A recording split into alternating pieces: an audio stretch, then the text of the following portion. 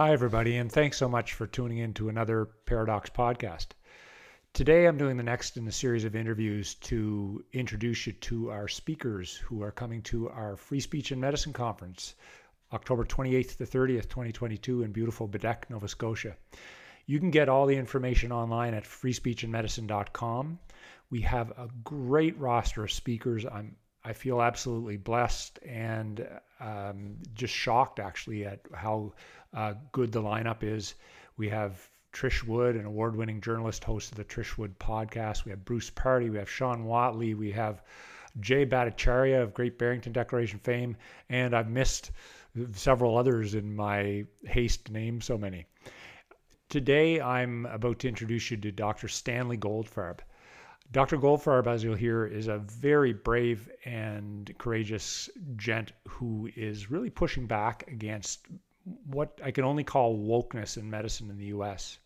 His new organization, DoNoHarmMedicine.org, is well worth checking out, and I recommend either downloading or buying the paper copy of his book called Take Two Aspirin and Call Me by My Pronouns. Unfortunately, Dr. Goldfarb is our only presenter at the conference who couldn't actually make it in person, so he will be presenting virtually, but he'll be taking questions at the end, and I'm sure his talk will be well worth hearing. I hope you enjoy our conversation, and I hope it gives you a sense of who Dr. Goldfarb is and what his organization is about. Hi, everybody, and welcome again to the Paradox podcast. Thanks a lot to Dr. Stanley Goldfarb, coming to me, I assume, from Pennsylvania. I didn't ask if you're somewhere special, but anyway, I'm sitting here looking over the water in Cape Breton, and he's in beautiful Pennsylvania, and he's kindly agreed to chat with me about a few things and as a preview to our upcoming Free Speech and Medicine conference. So thanks a lot, Dr. Goldfarb. Oh, it's great to be with you, Chris. Thank you.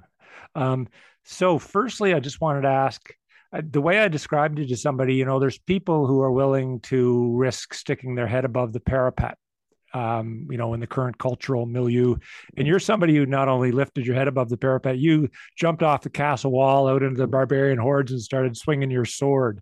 So what is it about you that you were brave enough to really take on cancel culture in a frontal battle?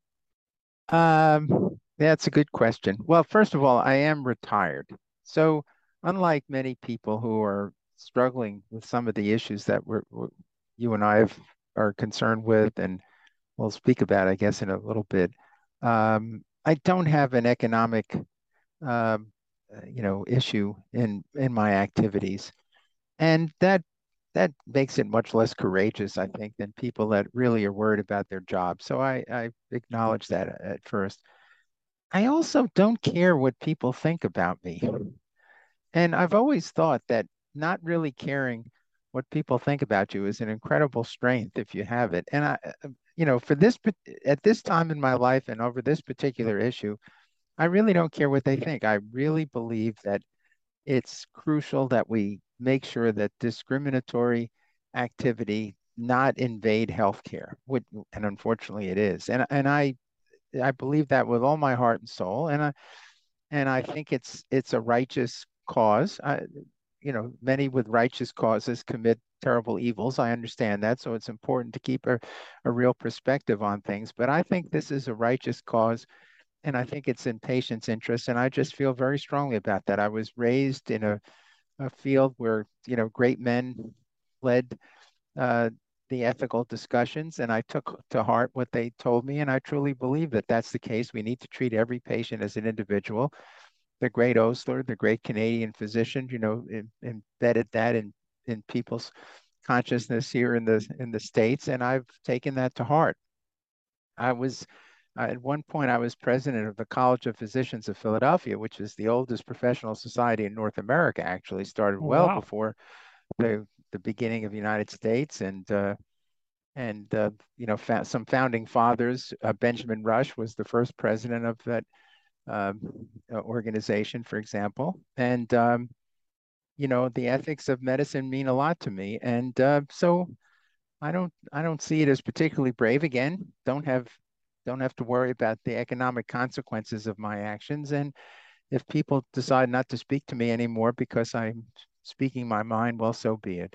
Right on. Well, listen, that's actually very inspiring and wonderful. And it'll become, for people who don't know you yet, it'll become more apparent what we're talking about as we go on with the rest of the conversation.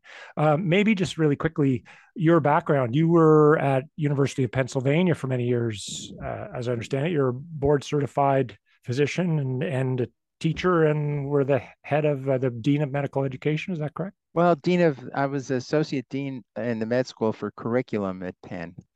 I was a professor there, now emeritus professor, although there were those who would like to take that away from me. Um, and I had a very long and active career in academic medicine and research, and in education and in administration as well. One time I was the department chair at Penn for almost 3 years of medicine. So I've sort of been had a chance to look at the leadership of academic medicine, and I understood because of my activities in the curriculum at Penn that how things work at the medical school level. Right. So you're not somebody who doesn't know what he's talking about for sure. Well, sometimes I don't, but often I do. Right on. Maybe next I'll just ask you quickly. You've written a book called "Take Two Aspirins and Call Me by My Pronouns." When did that come out, and what was your impetus for writing it? Right. Well, it all started back in 2019 when I wrote a letter to the Wall Street Journal over the fact that they had an article that said that, oh, something like 40 medical schools had courses on climate change. And I wrote in because this had come up at Penn. And to me, we weren't teaching enough science and patient care. And to me, this kind of approach just really missed the point of medical education and, really was arguing more for creating physician activists than it was for creating healers. And I wrote a letter to the editor. The editor who said, I don't know anything about that article. I pointed out to him there really was such an article in the Wall Street Journal, but he said, why don't you write an op-ed? And I wrote an op-ed in back in September of 2019, just before the pandemic began. And the op-ed basically said, we're teaching a lot about these social issues in medical school. And I understood because of some recent experiences that the plan was to dramatically expand the teaching of social issues in medical school. And I said, this shouldn't go on. There should be some teaching of community activities. There'd be a little bit, and we had a fairly robust curriculum at Penn, but the plan was to expand it up dramatically. I was opposed to that, and I wrote this op-ed, which the Wall Street Journal entitled "Take Two Aspirins and Call Me by My Pronouns." That was not my title, but it Mm-hmm. created a firestorm. That was the first time I was canceled. Uh, and petitions were written and people went crazy. And really, all I was arguing for was not having the medical school curriculum further expand social teaching. That was it. And that just was a firestorm. That led to the Wall Street Journal having an editorial 2 days later saying, I guess Goldfarb was right because the response to this is so disproportionate to the information that was being uh, given in the op-ed. And that sort of turned me into a pariah, at least at Penn. Mm-hmm. Uh, they even they even had to have a discussion with students whether it was safe for me to teach medical students. I had taught medical students for 50 years. Mm-hmm. I had won the main teaching award at Penn, as a matter of fact. And the idea that they needed to check to make sure it was safe to have students learn from me about renal physiology and about the way the kidney works was just that sort of was the topping Yeah. off of the whole mess. So after that, I decided that I needed to write a book to just clarify my thinking and point out some of the other, uh, I think, negative, dangerous kinds of initiatives that were going on. And I wrote the book. It took me about a year or so. Um, Again, the publisher decided that he liked the title that was on the op-ed originally. So that's why the book has the same title. I probably would have liked a title, maybe something catchy, War and Peace, something like that. But it became this, and most people kind of think it's funny, but again, it evokes a lot of anger because these are topics you just can't even discuss, the issue about gendering and so on. Hmm. That's After that, I'll sort of answer your next question about why what happened next. And what mm, happened next was the question was posed to me by some friends and some acquaintances. Well, what are you going to do about all this? You're just going to write about it, and that's the end of it. And that led to a discussion with some folks that were very active in the education space, fighting back against critical race theory being taught in elementary schools and secondary schools and even colleges. And they pointed out, the model here is to have sort of an activist group that can push back against these issues. And why don't you consider starting something in healthcare? So that's why we started Do No Harm, uh, which is our organization that has been fairly active now in the space. And we can talk about, some of the right activities that on. we've And I'll just mention to people it's donoharmmedicine.org. This is how I heard about you. I heard you interviewed, and I thought, wow, this is perfect. It's so much overlap with why you started Do No Harm Medicine and why we started Free Speech in Medicine. It's the same thing. It's this stifling of debate and this idea that there's only one right answer and you will receive it from above and repeat it and you will shut your mouth even if you disagree with it. It's just, I think it's not good for open debate and inquiry, and not safe for patients. I agree with you. In the end, I don't think it's going to produce a better medical profession that serves the patients better. But so you started Do No Harm Medicine, and tell us a little more about it and how's it going? Well, it's going pretty well.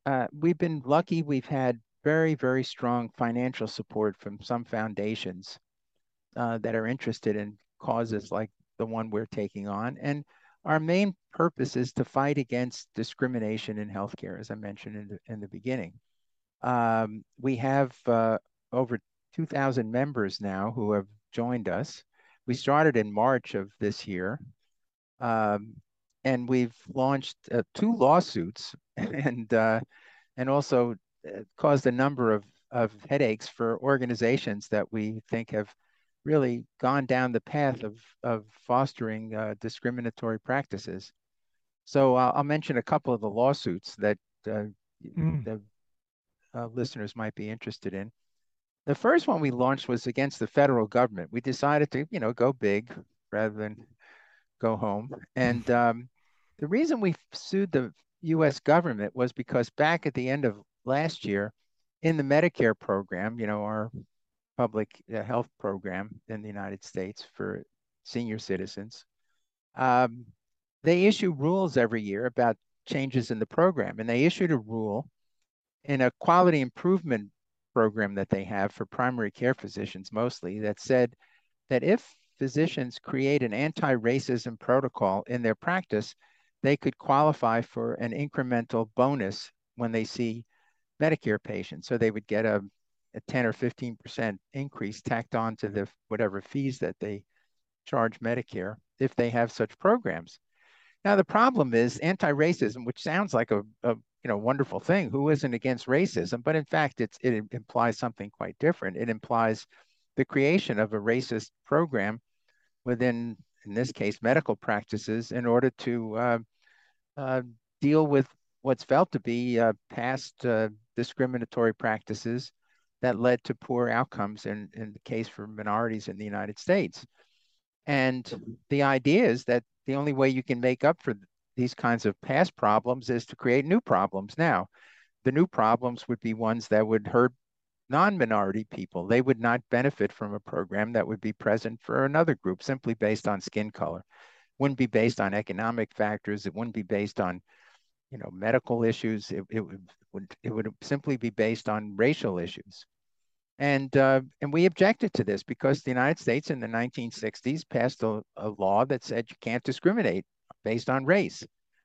The head of the US Supreme Court famously said the best way to stop discriminating on race is to stop discriminating on race.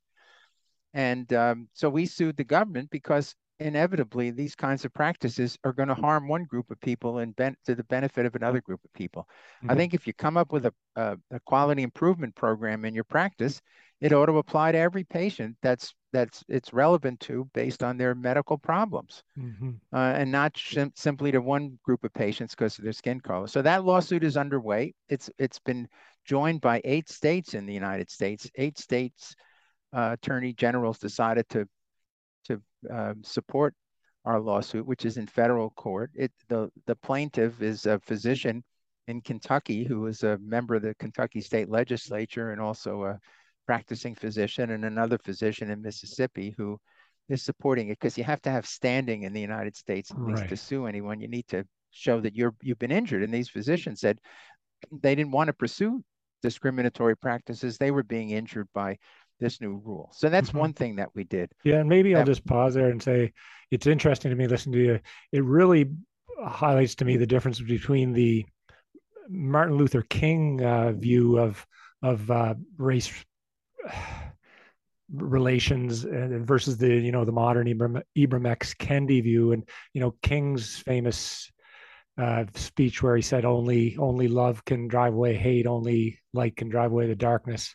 And it was this positive vision about us all going forward together and doing better and loving each other for what we are. And Kendi has brought things full circle to saying, the only cure for past discrimination is present discrimination. The only cure for future discrimination, or for present discrimination, is future discrimination. Basically, it's sort of the eye for an eye version, but the eye for an eye is not based on what you did; it's based on your skin color. And it just, to me, it's incredibly negative, incredibly destructive, and it's a recipe for more and more conflict going forward. And also, it just I won't belabor this, but to me, there's this concept of horseshoe politics, that the further you go to one end of the political spectrum, you actually end up just looping back near the other. And the crazy white supremacists who say everything you can know about somebody you can know by looking at their skin color. You can tell whether somebody's better or worse, are done by what they deserve, what they don't deserve based on their skin color. When you go to the hard Ibram X Kendi, you end up with the same ideas, that we can judge people based on their skin color, and we can grant people certain privileges and assume things about them based on their skin color. It's just, I find it's a very negative view. It's not a good way to produce a, a very functional society, in my mind, anyway. Yeah, exactly. We've said the same words when we explain our rationale for existence. So you summed it up beautifully. Thank you. And anyway, I didn't mean to interrupt you. You were going to tell us about another ongoing Yeah. lawsuit. So the other thing that we found, now our organization has been gotten a huge number of tips from various individuals at health systems and in universities, medical schools, and private practices even, of they've observed things that they felt represented discriminatory practices. And one thing we found that has led us to a eventual lawsuit is a number of scholarship programs and fellowship programs in the United States that specifically excluded whites, and often whites and Asians, from participating. And the idea is, to sort of bring the Black and the Hispanic population to have a higher representation in various activities. The way you need to do that is to exclude white people and Asians from participating in a program. So one journal that we have had some interactions with was Health Affairs. Now, Health Affairs has been considered the Bible of health policy, and it considers itself that way. And Health Affairs actually uh, went after us because we pointed out that they have actively written about the fact that they were going to push so hard for minority involvement in their journal that they would even find out the race of authors of articles, and they would identify the race of individuals that they would call upon to review articles, and that would be a factor in their decision, perhaps not the decision to publish, but certainly the decision to have reviewers of articles. And we called them on this. They were very upset about it, and sort of pushed back, wrote about us. And then we went then we went ahead and actually put an ad in Health Affairs, which they accepted. The ad basically was for do no harm, and it said, if you've seen discrimination in healthcare, please let us know. After they accepted the ad, they wrote an op-ed about why they accepted the ad, how terrible we were, and that they took our money for the ad and they were sort of thumbing their noses at us. Well, it turns out that health affairs itself has been involved in discriminatory practices, and we sued them over the fact that they had a fellowship program which they invited young students to apply for, which would give them a year or so. I forget the exact details of the program in at health affairs, where an individual would learn about health policy, would learn about editing journals, would learn about accepting and reviewing articles, and so on, would have a stipend for this, and whites and Asians need not apply. Mhm. And we sued them on this. And the reason we sued them on this is that we had a student that wanted to apply for this fellowship, was unable to. And the reason that they fall under the Civil Rights Act of 1964 was because their sponsor is Project Hope, which accepts millions of dollars from the federal government to support its activity. So once you take money from the federal government, you have to abide by United States laws. So that lawsuit is underway, and there are negotiations going on now. They'd like to have us go away, as you can imagine, but not. The third lawsuit that we filed, I've mentioned this one, is against. We took on a foe that really doesn't have much clout, but and we feel badly about this. We're suing Pfizer, the drug company, because Pfizer also has a program, a fellowship program, which is an incredible program. It's for employees of Pfizer, and if they apply for it, um, they can um, they can get a tremendous career boost. They get a promotion, they get increased pay, they get take a master's degree. They have all sorts of positive components. And again, white people need not apply. This is purely for minority individuals. And again, Pfizer, I believe, takes a fair amount of money from the federal government. So that lawsuit is underway, and Pfizer tends to fight us. And so that's one sort of approach that we've taken that I think represents one tool in a toolbox of pushing back. We need organizations to understand that if they pursue these sorts of activities that are contravened by federal law in this country, at least, that they're going to be called on it. The last thing we've done, although they're not lawsuits, we've written many letters to the Office of Civil Rights complaining about um, scholarship programs that have been put in place by a number of medical schools associated with hospitals in order to try to attract minority students to their training programs, to their residency programs. What they've done is they've again said, we'll give you money to come here, visit our program, spend some time at our institution. We'll give you a stipend. We'll pay your travel. White students need not apply. Mhm. And again, these are illegal. So we've called them on it. The University of Florida recently agreed that, in fact, that was the case, that their program was illegal, and they have rescinded this requirement that you have a specific skin color in order to be eligible for this program, and that all students would be eligible. They may pick only Black students. I guess that's their right to pick whom they want, but they cannot discriminate on the front end of these programs. So I guess we've become more than an irritant. I mean, less than a dagger, I guess, for what goes on. But we've done on that. And the other thing that we've been able to do is we've had, I think, pretty effective traction with writing op-eds and thought pieces about this problem and pushing back and being active on social media as much as we can. We have some professional organizations that have helped us accomplish that. So I think we've been pretty effective on identifying issues and sort of acting on them, which I think there are a number of people like yourself and other organizations. There's FIRE in the United States, Mhm. FAIR in Medicine in the United States, another organization that's doing very good work uh, to alert the public about these issues. But I think our kind of unique position is the resources to go ahead and really use um, the legal system to sort of push back. And the last thing I'll mention in terms of what our kind of approach is, our approach is also going to be legislative. So Mm-hmm. a lot of American medicine is very much dependent on government, both federal and state government support. And there are states in which uh, the political leadership of the states are not that interested in seeing these discriminatory practices be put into place.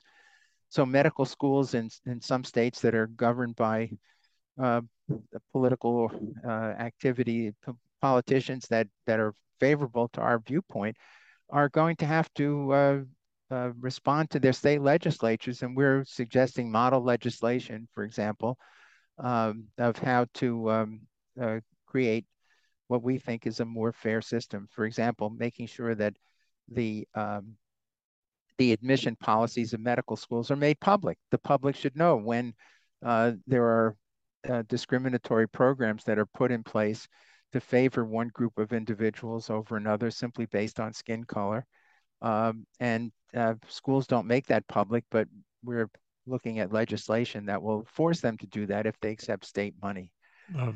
So there are a number of such kinds of programs. So also in 2 states in the United States, physicians are forced to take implicit bias training if they are to get licensure renewals. And this is the sort of thing that states have under their control. The running of medical activities is at a state level here. And we're looking very hard at laws that would prevent these kinds of litmus tests or requirements that really are just wrong because they're based on nonsense. They're based on some idea that the disparities between minority groups and other groups in this country are simply based on physician bias, which is Mm-hmm. absurd. And there's no real evidence for that, but that's what's, parroted all the time. And that has led them to suggest these implicit bias training programs, which are just a waste of time. Um, Infuriate a lot of physicians who don't believe that they're biased. And the truth is, even if someone has some unconscious biases, which God knows may exist, that doesn't mean that they act on them. And that doesn't mean that it's a cause of anybody's poor health outcomes. So the whole thing is just a big house of cards, but it's being pushed by huge, diversity, equity, and inclusion enterprises. Some of our schools have over 140 individuals responsible for their diversity programs, which include creating these kinds of discriminatory practices in healthcare. So Right. those are some of the activities that we've been about, and I think that's what I want to talk about when it comes time for your conference in October. And because I think that it serves as a model for how one can go forward and push back, because that's the next point. Now we've identified, many organizations have identified the problem. Now we need to do something about it. Yeah. Well, that's what really attracted me to your organization when I heard about you and heard you speak on a podcast was that you not only uh, talking about the problems, which is obviously the first step. We need to be able to talk about things freely, but beyond that, then how do we actually fight it?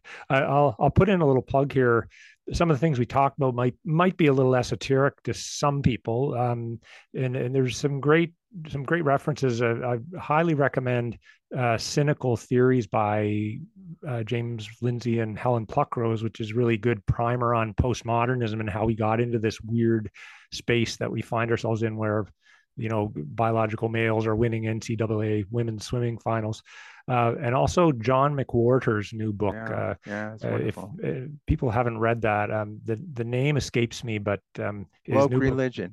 A Woke Religion, it's Yes. really wonderful, and it's safe to recommend to your friends who might be on the other side of the political spectrum, because Dr. McWhorter's actually Black, so he has that cred where he can say these things very freely and by not be accused of being a racist by most people anyway. So those are well worth reading about.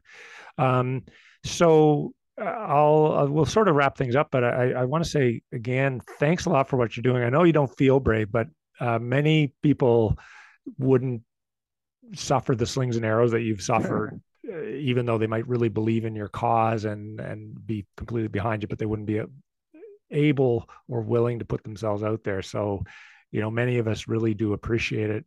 Like I say, I think there's a lot of overlap with what you're about and what I saw free speech and medicine as being about, is just about, just being able to speak about this craziness in logical ways without fear of blowback and job loss and all these things that seem to be happening to people who are trying to speak the truth. So again, thanks very much for what you do. Thanks for agreeing to speak at our upcoming conference. Well, I think this conference is really important. I think I'm really eager to hear about what's going on in Canada and uh, in regards to this. We only hear about these things peripherally in the States. Everybody worries about their own little worlds. And I suspect this is going to turn out to be an international problem, not just in North America, but also in Europe. They've been Mhm. struggling with the gender issues there and the transgender issues, particularly in children in the European countries. And I think these issues are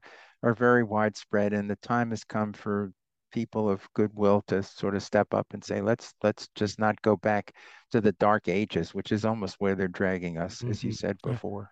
I agree. And just so you know, to make you feel a little better, we're a lot further along this path in Canada. It's much worse with our more socialized medical system. So as bad as things might be in the U.S., I think we're worse in Canada.